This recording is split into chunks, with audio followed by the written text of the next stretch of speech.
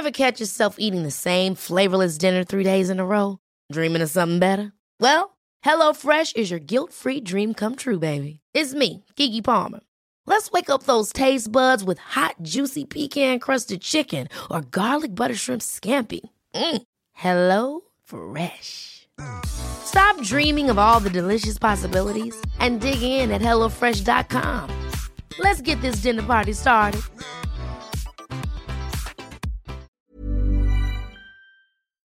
Shane, your bags are packed. Yeah, I have a suitcase with me today. Where are you going? I'm going to Ciudad Mexico, Ooh. which is also known as Mexico City. But that will mean traveling through an airport. Yes, I'm not driving. 2 airports. Yes. Well, no, just one. Well, actually, 2. No, 2. The one from which I depart and the one to which I arrive. Okay, so correct. be careful when you're in the airport about people with syringes. Like who want to give me a vaccine? Yeah, or people wearing LOL t-shirts. Yeah.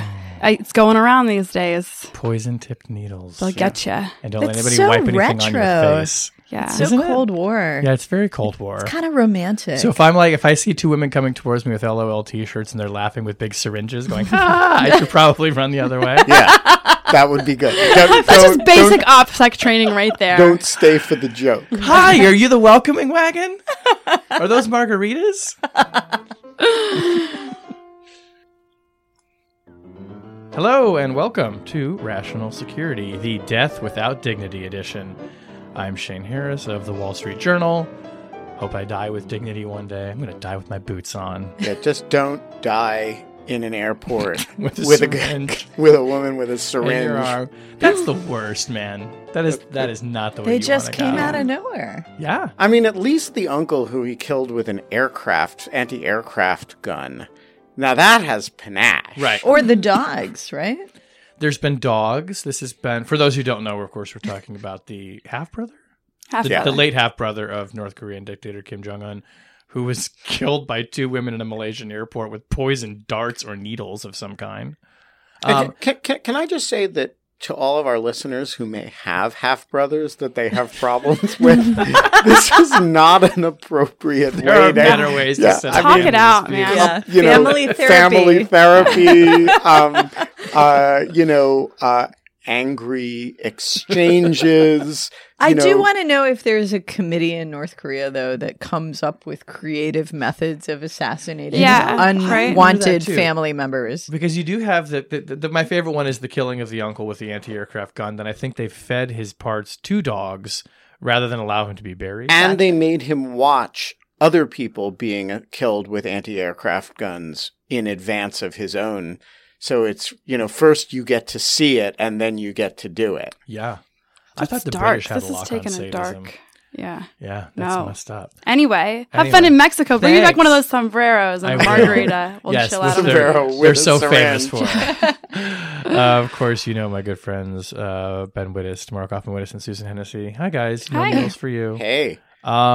Today on the show, first, we're going to talk about President Trump's selection of Army General H.R. McMaster as his national security advisor after a turbulent search. Next, we'll talk about that incident at the airport. And finally, we're going to look at what to make of the burgeoning relationship between Bibi Netanyahu and Donald Trump. Let's start. But wait, What? I have a special announcement. Oh, you have a first. special announcement? Yeah. So we got on Friday a wonderful shout out from Mike Pesca. Of Mike the, Pesca of The Gist. of the Gist, who is Great one Mike of Pesca. my favorite talkers in any venue, let alone podcasts. But the result of this is that we have a surge of new listeners who, over the weekend, downloaded the last episode. And so I just wanted to say, to everyone who's listening to Rational Security for the first or maybe the second time, welcome aboard. Hi, guys. And if you don't give us a 5-star review, we will hunt you down with an anti-aircraft gun and I will feed you send to my a low dog. girls. We will come for you. guys, I was going to say something like, Thanks for subscribing. We'll try really hard not Except to for bore Tammy. you. Except for Tammy. She's going to do that. But the rest of Tammy us. is the peacemaker. This is in the called group, I'm just the so you know. diplomat here in the crowd. You are. Tammy is our resident Susan's diplomat. our bad cop. Tammy is our good cop. No, in all seriousness, if you like the show, we are totally word of mouth. We've got no advertising. We've got no sponsorship. So Which you will learn soon enough. yeah. So if you like the show, rate us, share us on Facebook and Twitter, and we're glad to have you guys aboard. Definitely. All right, so let's get to the big news of the week. So we're taping this on Tuesday, and on Monday, President Trump announced H.R. McMaster as his national security advisor. So just briefly on General McMaster, I think probably fair to say one of the more celebrated, well-regarded generals of his generation. And like Mattis, seen as an intellectual warrior. Right. He's a PhD. He wrote a very well-regarded book on Lyndon Johnson and what he saw as the terrible advice that he was given during the Vietnam War by his generals. Probably the two most famous military campaigns he's been involved in. One was the first Gulf War, where he led a famous battle in a tank battalion, or tank regiment, sorry. And then also he is responsible for basically helping to take Tal Afar in Iraq during the second Iraq War from ISIS, from Al-Qaeda in Iraq, which of course became ISIS. So seen as sort of, I think, in the vein of a Petraeus, kind of this, insurgency, counterinsurgency thinker, and a obviously still serving in the military. It's notable that this is a path that others have taken to become chairman of the Joint Chiefs. So maybe we'll talk a little bit about what McMaster might have his eyes on. So doing a little Colin Powell. A little Colin Powell, a little, who else? Did anybody else go from National John Security Advisor? Negroponte and Poindexter. No, Poindexter was left it. His. Oh, no, he- I just mean he who was terminated active last. military Yeah, at the yeah, time, exactly. yeah. And Negroponte was never NATSEC advisor, but Scowcroft, right? Al Haig. Oh, hey. Okay. So there's precedent for it. Why don't we first start with, let's start with McMaster, and then let's talk about the search that led to McMaster and what that might say about his tenure. Who has some thoughts on? Yeah, so look, as we've seen in the past, right, sort of the parade of terribles and not so terrible, and then the choice emerges, and so at least part of the reaction is colored just by a general sense of relief. That said, this is clearly a choice that's being embraced by kind of the mainstream national security and intelligence community, saying, this is a good, solid choice. The real question becomes on what conditions did he accept the job, and how is he actually going to do it, right? So clearly this is a sane person. This is not someone who subscribes to some of the sort of more troubling strains of Islamophobia and sort of other stuff that we've seen emerging from the White House. And so, the real question in terms of whether or not he will be effective is really a question of whether or not he's going to be forced to retain K.T. McFarland as his deputy, either in title or in practice, whether or not he's going to be able to disband this sort of shadow NSA, the strategic initiatives group that Bannon has sort of constructed, and so what kind of control he's going to be able to assert. So to the extent that he comes in and is able to play sort of a traditional national security advisor role, is able to make those personnel and policy choices, an excellent choice and certainly rather reassuring. Deep ties to DoD and lots of different parts of sort of the relevant stakeholders here. Like many of the people who were selected sort of in that vein of being reassuring, the real test is how exactly does he wield his power within the White House, and is he able to stand up to some of those more troubling elements? So I would agree with you about that sort of Kremlinology aspect about how things work inside the White House and will he actually have autonomy and influence. But I think there's another element, which is that, as we already knew, Trump loves a man in uniform. And here's another example of a senior officer or retired senior officer getting a senior position in the national security hierarchy. And I think there are sort of dueling reactions among the national security establishment to this. On the one hand, as with Mattis's appointment, there's sort of this sigh of relief, like, oh, thank God, another grown-up in the room. Yeah. Although, as you point out, it's not clear what room he's in or whether he's allowed to leave it. But I think there's also, all the potential vulnerabilities that we've talked about earlier on the show of having yet another person who comes from a military background, exclusively a military background, in a senior civilian, usually civilian national security position. And, the question I would have is whether McMaster knows what he doesn't know and whether he will be able to not just control personnel in his own operation, but will he be able to establish a regular order in national security policymaking where the civilians who have roles to play from the Treasury Department, the Commerce Department, the State Department, the intelligence community are able to bring their voices to the table as well. And I think what's encouraging about McMaster is that he, clearly in his LBJ book, in the Vietnam book, wrestles with issues of the relative weight given to political and military considerations in policymaking in that specific instance. And so he's clearly at least somewhat sensitive to it. But, walking the walk is a little bit different from doing the post facto analysis. And I, given the overall weight in the national security establishment of this administration toward the military, and particularly the fact that the leadership seems hostile to the intelligence community, and a good national security advisor is going to have to bend over backwards to be a fair broker and to bring those discounted voices into the room. And that's a tough task. So I would just say the National Security Advisor has two roles, and one of which is mostly under his control, although, how impaired he will be in that role remains to be seen. I'll talk about that in a second. The other role is actually not in his control. So the role that's not in his control is that he's actually, as the title suggests, the principal advisor to the president on national security matters. He does not make national security decisions himself. He's the person who whispers in the president's ear and tees up decisions for the president to make. You can have the best national security advisor in the world, and if you're not to put too fine a point on it, a freaking nutcase, it might not help your national decision making all that much. So I think we're going to learn from the rationalization of this process a little bit more about whether Trump is quite as kooky in his own national security thinking as we've all had reason and occasion to suspect, or whether a more disciplined set of advisors can help in this regard. On the first point, the first function, look, the National Security Advisor can do a lot to have a good process.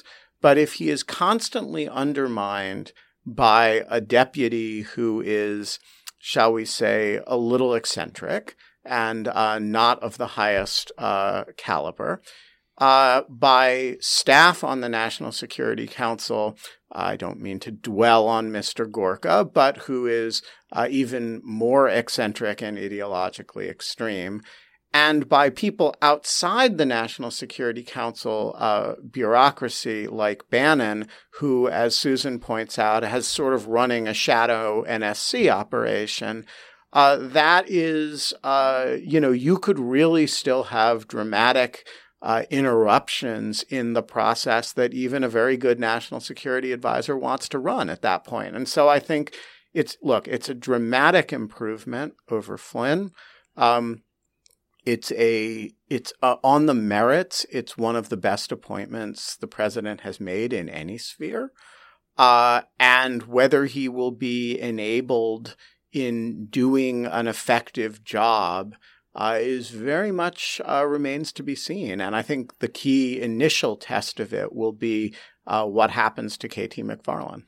So that's a great point, Ben. And on that, I think it's probably worth going back and just briefly recapping what happened in the past week since we recorded the podcast and we first began with Mike Flynn's Death Watch on day one. And Very brief for about Michael 12 Flynn hours. Death Watch. But I think it reveals a lot about what McMaster is stepping into and frankly, I think the chaos of it and a lot of the uncertainty. So Flynn submits his letter of resignation.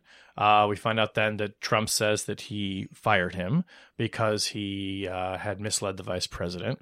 Trump later in a press conference says, yes, I did that, but Flynn was treated very unfairly by the media and also by the intelligence community that seems to be leaking about him. So it's not clear whether he was fired because Trump felt he had to let him go or because he'd actually misled people.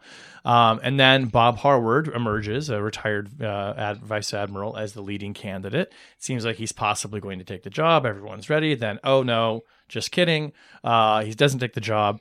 After thinking about it for a while, reportedly because of his own financial issues. He was making a lot of money at Lockheed Martin, but he couldn't have control over staffing. So down with that one. Another search ensues.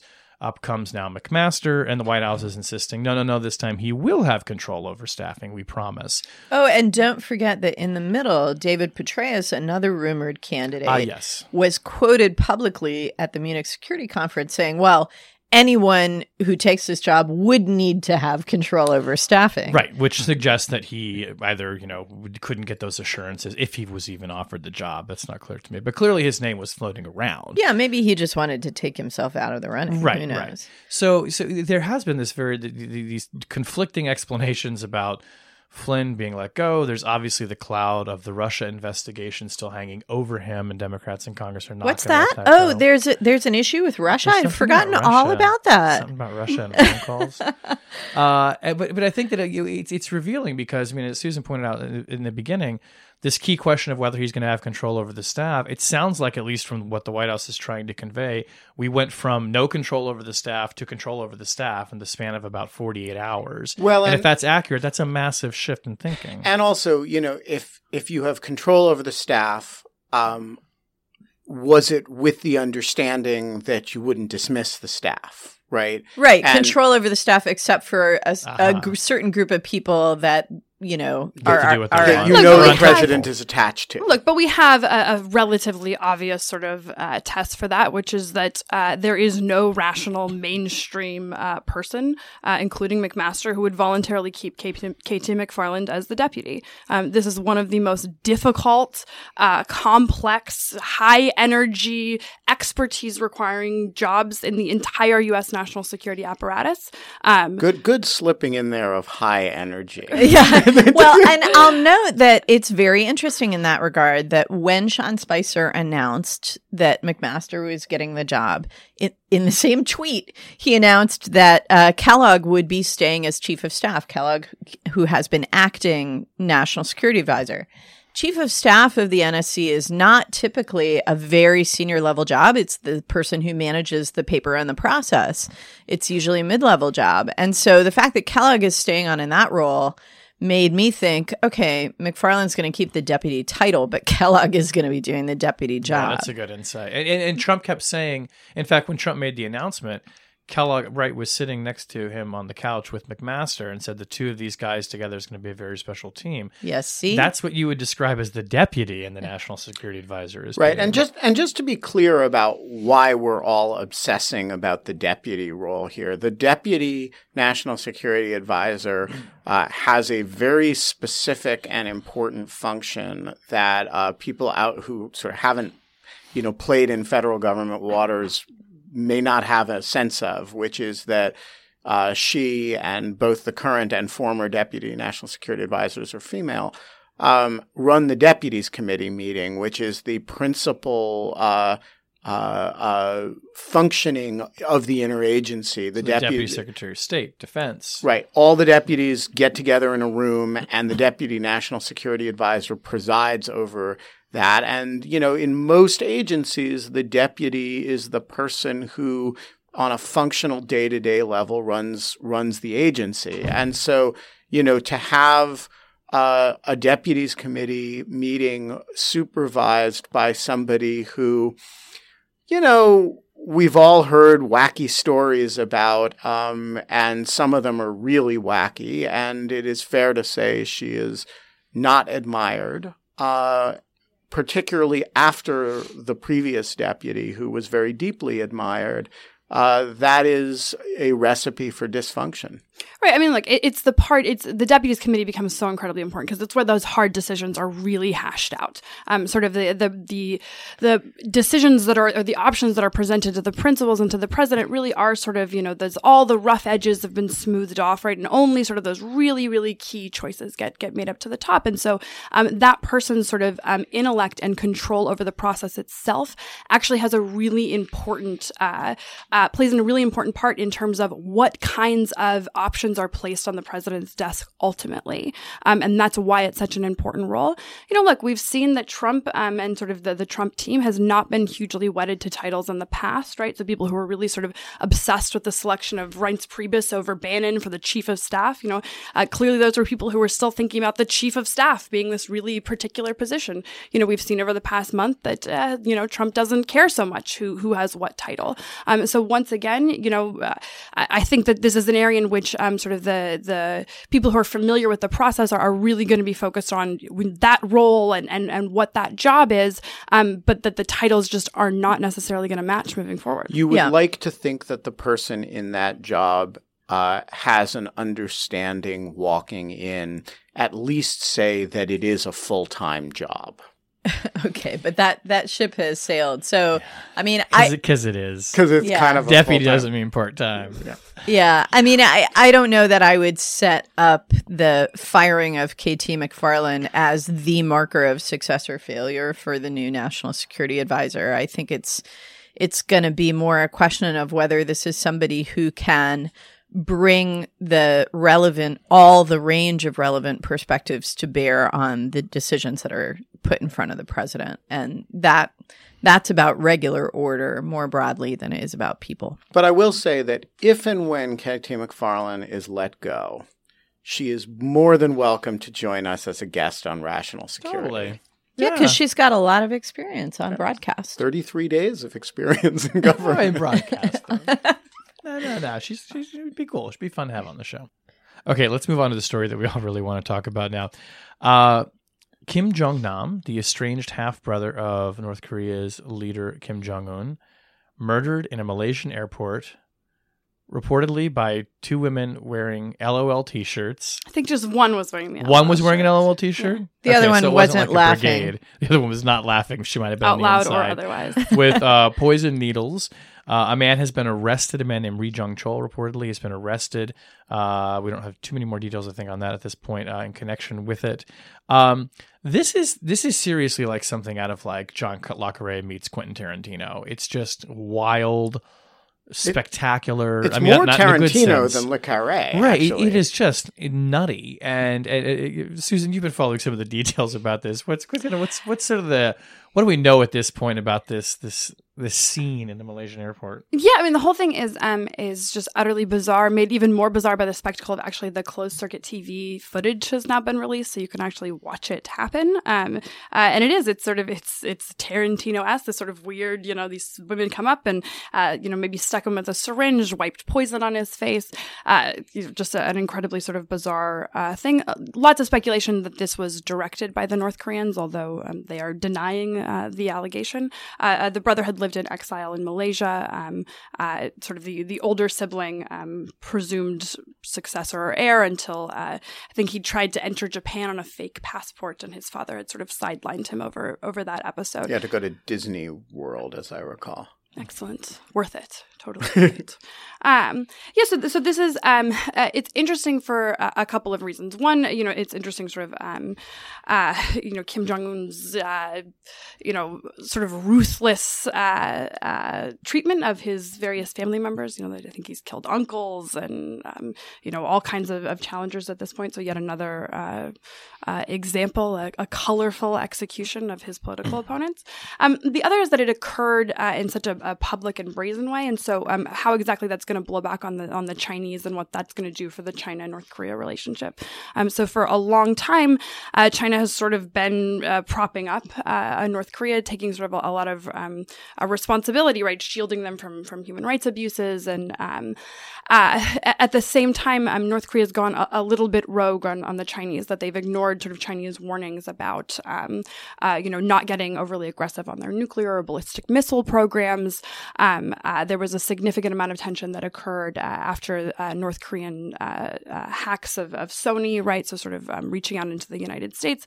There was a little bit of a sense in China that, hey, you've become more trouble than you're worth at this point. And so that relationship is already in a relatively stressful position. And so sort of each time there's a new episode of sort of North Korea getting lots and lots of international attention and lots of international criticism, once again, we hear sort of calls for, hey, maybe this is the breaking point in terms of the relationship between China and North Korea moving forward. This is going to be the thing that China finally says, forget it, we're cutting you loose.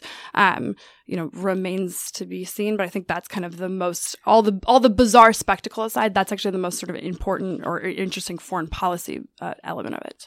Yeah. I think, I'm a little bit skeptical that this would be the straw that breaks the camel's back in terms of Chinese willingness to give the North Koreans a little scope in the international community and to deflect some international pressure on North Korea. North Korea is just such useful leverage for the Chinese internationally.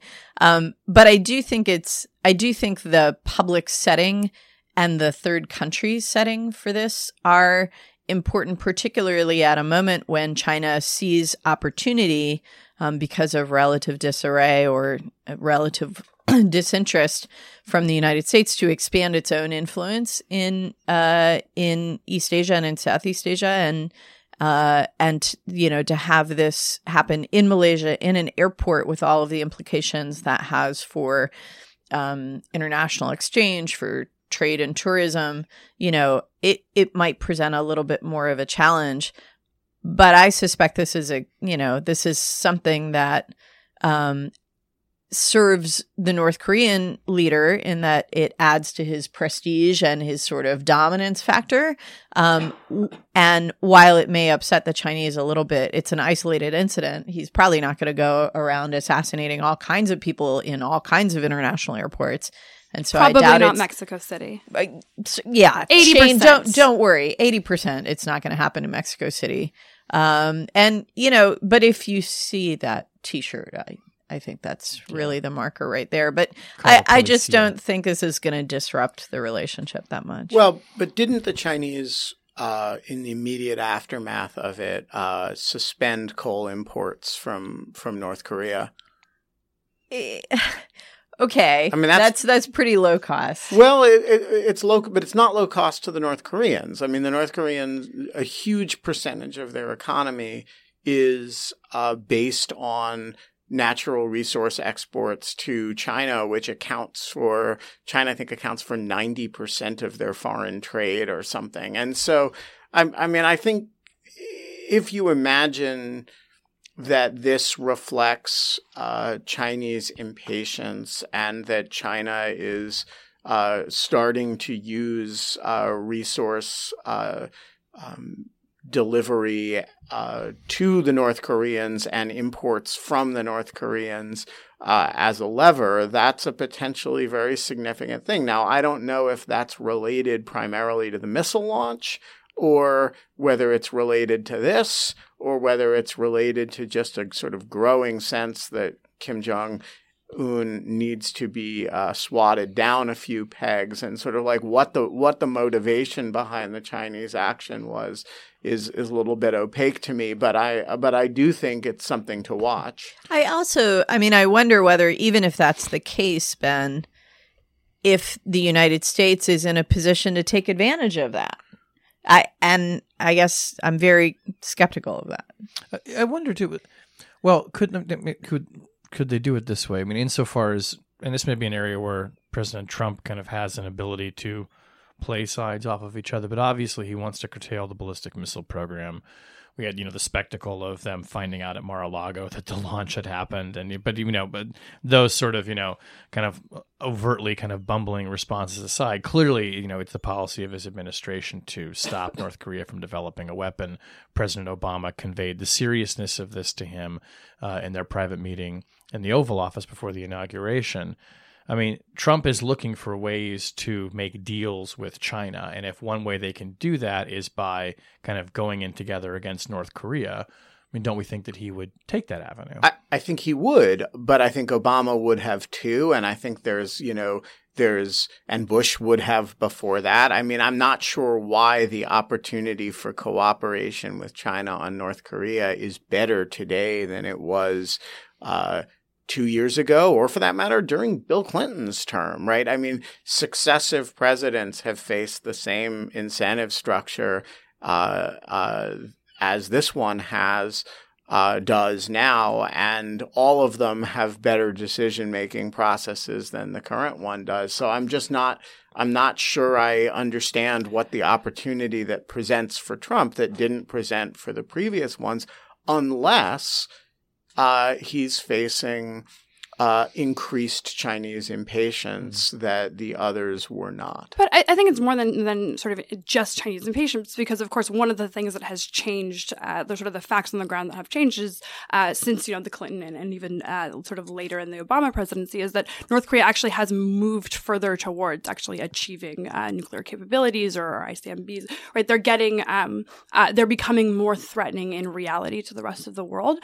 This does increase pressure on China. It makes it as that threat becomes more realistic. I think it's reasonable to wonder whether or not Chinese leadership is going to start viewing pressure from both sides, not just the international community, but also internally.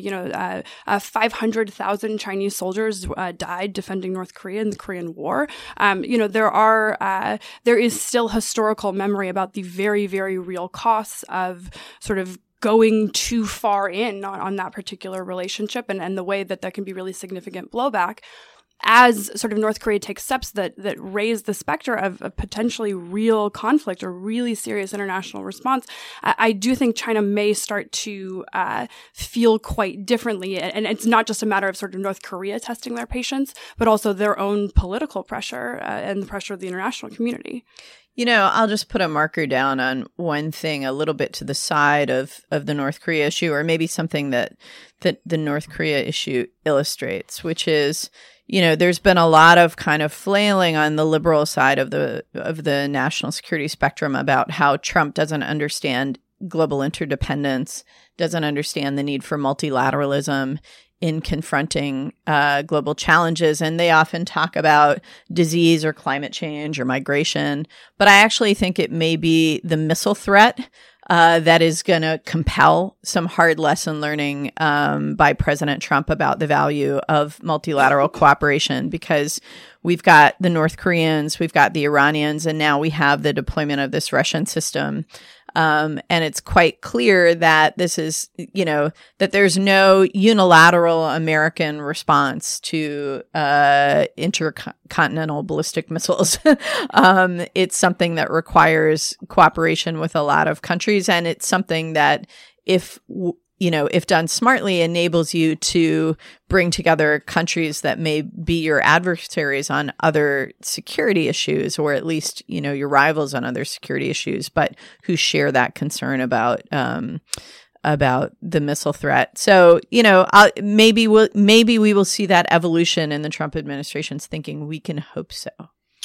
Let's move on to our third topic. So Prime Minister Benjamin Netanyahu was in Washington last week for a joint press conference and a meeting with President Trump. Obviously, two guys who've known each other for a while, but this is the first time that they've appeared together in their official capacity. We can talk about some of the things that came out of that press conference and some of the things that President Trump said. But Tamara, why don't you start us off by talking about what Netanyahu is dealing with at home right now? Because we think that Donald Trump's got problems with investigations and clouds about Russians over his head. Bibi's in not such calm waters either. Oh, my goodness. You got to feel for Netanyahu a little bit. He's been in... He's been in the prime minister's chair this second go-round since 2009, and he's been waiting the whole time for a Republican president who is going to, relieve him from pressure to make compromises with the Palestinians. And he finally gets him. And now Netanyahu may be facing the fight of his political life, because he is subject to not one, not two, not three, but 4 police investigations in different cases. We don't know anything about the 4th, although we know that it exists from news reporting in Israel. But the other 3 are each interesting and different and special in their own way. One case alleges that Netanyahu and his wife and his son received extravagant gifts of champagne and cigars from a Hollywood mogul. And Netanyahu, questioned about this, said he just had no idea that there was so much or that it was so valuable. Which makes you wonder, like, who was smoking these cigars? Was Sarah Netanyahu downing all these cigars? There is also an investigation which has been just incredibly dramatic with recorded phone calls between Netanyahu himself and the publisher of Yediot Ahronot, which until a few years ago was Israel's leading paper.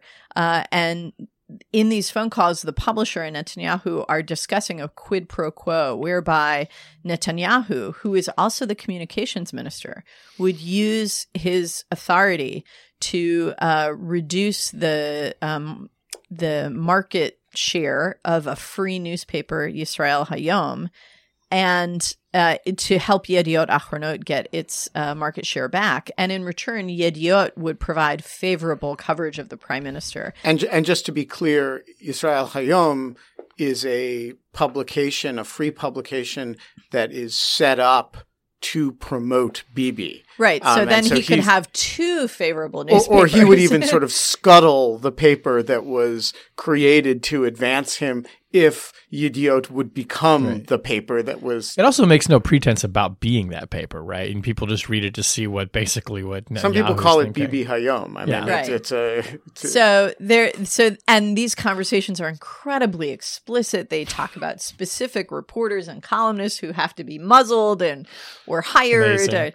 It's and these have been played on primetime Israeli TV, so the whole country has gotten to listen to them. And then the third investigation that we know the details about is on an entirely different subject, which is whether Netanyahu basically threw a contract for new submarines for the Israeli Navy to Germany, to a particular company in Germany, and whether he did that over the objections of the defense establishment and the then defense minister, Bogi Ya'alon, who was essentially canned by Netanyahu.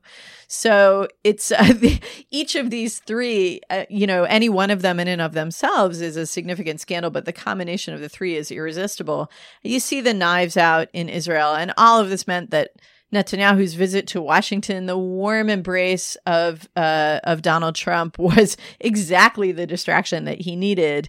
But somehow, after Netanyahu's bitter time with Obama, the idea that demonstrating he's shoulder to shoulder with the United States is enough to, help him survive this political firestorm at home, I just don't think it sells the way it used to. Do you think that explains sort of the shift in the administration's policy and then the shift again, right? So we have, the historic, sort of position on the two-state solution. Then all of a sudden we have Trump saying maybe there's alternatives to the two-state solution. Then we have Nikki Haley saying we're committed to the two-state solution, and where the hell is Rex Tillerson? Right? Is this where because in the world is Rex Tillerson? This is actually a worthy question. We should looking ask for a every deputy week on the podcast. Right. So is this sort of shift? Is it because Trump hasn't made up his mind about the policy? Is it just sort of what we're seeing is like his careless rhetoric if he just says whatever he wants to, or is it because this partner maybe is not going to be his partner for much longer, and so he's sort of gaming out the alternatives? Trump is gaming out the alternatives, or Netanyahu is gaming out the alternatives? The Trump is gaming out the alternatives. That he's thinking maybe whoever replaces Netanyahu will not be a two-stater, and so he should have the door open. But then he returns to embrace the two-state again. So it's sort of he's really creating lots and lots of uncertainty. You're giving Trump way too much credit here. That he's playing a months in advance post-Bibi chess match where he's imagining the regime that comes after Bibi. No way. This is Trump shooting from the hip, as he has done about every foreign policy issue, Like he didn't know what the two-state one solution China, was, right? two Chinas, He doesn't know. 5 or 6 Chinas, the president in Taiwan. under. I love Pakistan. I love the Pakistanis are great in conversations with the Pakistani president. I mean, I don't think there's any reason to read anything into that but Trump being Trump. Well, okay, I'm going to add a little bit of I don't think the explanation is as you suggest, Susan, but I do think that Israeli domestic politics plays a role here because any briefing he might have gotten, even the 30-second version, would include the fact that many of Netanyahu's coalition partners are not two-staters, and it was reported in the Israeli press that before Netanyahu left for Washington, his major coalition partner, Naftali Bennett of the Jewish Home Party, essentially warned him or threatened him, if there is any discussion of a Palestinian state in Washington, I'm bringing down the government. And so you will notice that whatever crazy stuff Trump may have said, Netanyahu did not mention a Palestinian state. He did not mention two states. And if Netanyahu or any of his staff prepping the visit explained to the American side this domestic political complication, then maybe that's what was reflected in Trump's remarks. Just some sort of, I recognize you don't want to get pushed on two states, so I'll say 2 states, 1 state, whatever you want. So this brings me to my favorite Bibi Netanyahu joke, which I think if I miss this opportunity to tell on Rational Security, I will be punished in the next life. So God decides he's going to end the world, and he tells 3 people. He tells Donald Trump, he tells Vladimir Putin, and he tells Bibi Netanyahu. And Donald Trump calls in Steve Bannon to his office and says, Steve, I got good news and bad news for you. The good news is there really is a God. The premise of our fight against the communists was right. There really is a God. And the bad news is he's going to end the world tomorrow. And Putin calls in Sergei Lavrov and he says, Sergei, I've got bad news and bad news. The bad news is, the premise of our fight against the West was wrong. There really is a God. We were wrong the whole Soviet era. And the further bad news is not only is there is a God, he's going to end the world tomorrow. And Bibi calls in Naftali Bennett and he says, Naftali, I've got good news and good news. The first good news is that the millennial struggle of the Jewish people is vindicated. There really is a God. And the further good news is after tomorrow, we will not have to worry about a Palestinian state. Oh, nothing like some dark humor to get you through the tough times. Through these times. All right. Why don't we move on to object lessons? Does anybody particularly want to go first? I can go. You want to go first? So, we were talking earlier about H.R. McMaster, and one of the elements of the lore surrounding H.R. McMaster as an intellectual military strategist is this reading list that he put together a few years ago in an interview with, I think, McKinsey. And he's, essential reads for professionals involved in military affairs. And Tom Ricks wrote about it at the time. And over the weekend, on the news of McMaster's appointment, was tweeting about this reading list. And it was noted to Tom that this reading list is exclusively male and almost entirely Western in terms of the authors of the books and the perspectives on military strategy. Now, given that we're talking about military strategy, it may be not entirely surprising that it is male-dominated. But in any event, Tom is interested, and I'm very interested in adding to this list some perspectives that may bring a little diversity, both in terms of the identity of the authors and the history and culture that's brought to bear on this very, very rich subject. So I'm calling on readers or listeners to submit your nominations. Tweet at Rational Security, RATL Security. your favorite female and or non-Western security studies books. And I promise I will share them with Tom Ricks. Nice. So I'll do my object next. One of the great things about writing for the Wall Street Journal is so many people read my work. One of the other great things is so many people like to write in to tell me what they thought of my work. Mm-hmm. You know, we print our email address at the bottom of our articles. Your which is very helpful. actual email? Yeah, our work email address. Wow. Yeah, it's there. So I probably received last week, in response to one story I wrote, I'm going to guess about 50 emails of people demanding to know, not demanding to know, but demanding that I not refer to Donald Trump as Mr. Trump on second reference, as we call it in journalism, but as President Trump. And I just thought this was fat. I'll just share a couple of them that are representative. Part of the reason President Trump has problems with the media shows in your biased writing, you refer to the president as Mr. Trump. You show no respect for the office or President Trump. No one media ever referred to President Obama as Mr. Obama, as they should not. You sound like a sore loser. Another one, F you, another liberal a-hole, as you all are. He is President Trump, not Mr. Trump. Obama's destroyed the country and all of you in the lamestream media. Another one, subject line, respect, ? Hello, Shane. It's President Trump, not Mr. And the Chicago Manual of Style wept. Right. So since I was not able to respond to all 50 of these readers, let me just say it is not a sign of respect or disrespect. On second reference, the president is always referred to as Mr. Senators are referred to as Mr. Members of Congress are referred to as Mr. I am certain that President Obama was called Mr. Obama.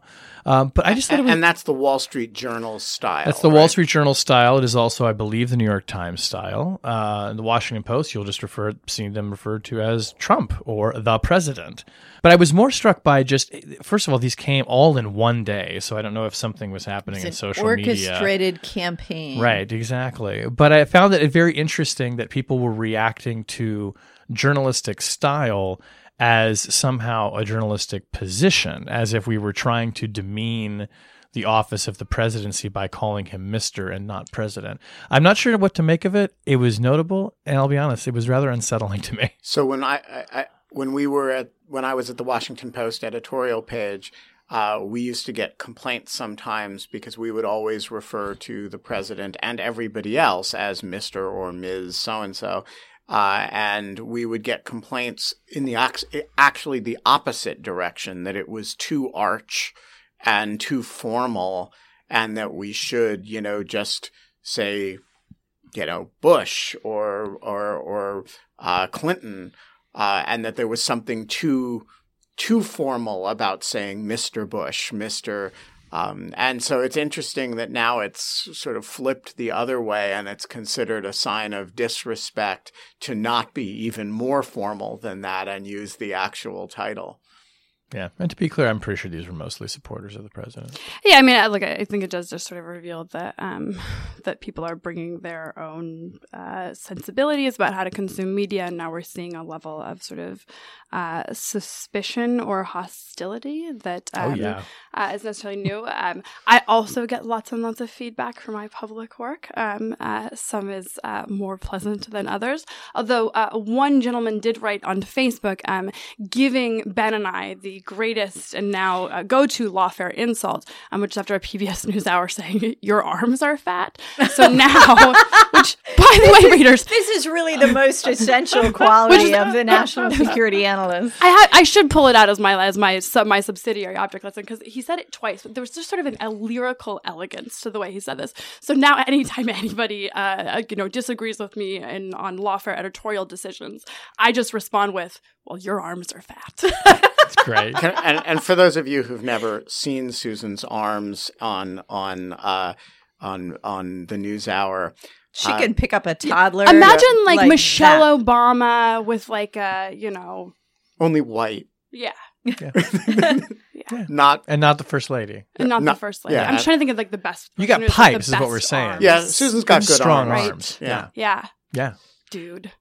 All right. Ben, what's your object? So my object lesson I actually can't talk about. I'm just going to tell you what it is and then tell you why I can't talk about it. I just before as the others entered the Jungle studio to record Rational Security, I printed some postage using a service. And I'm not going to tell you what service it was. Don't say it. And I'm not going to tell you anything about my experience with it, because that service does not sponsor Rational Security. And so my object lesson is, it's what could have been for a certain company. Package efficiently covered in postage. And instead, I'm just going to make fun of them. So if you work for Stamps.com right now.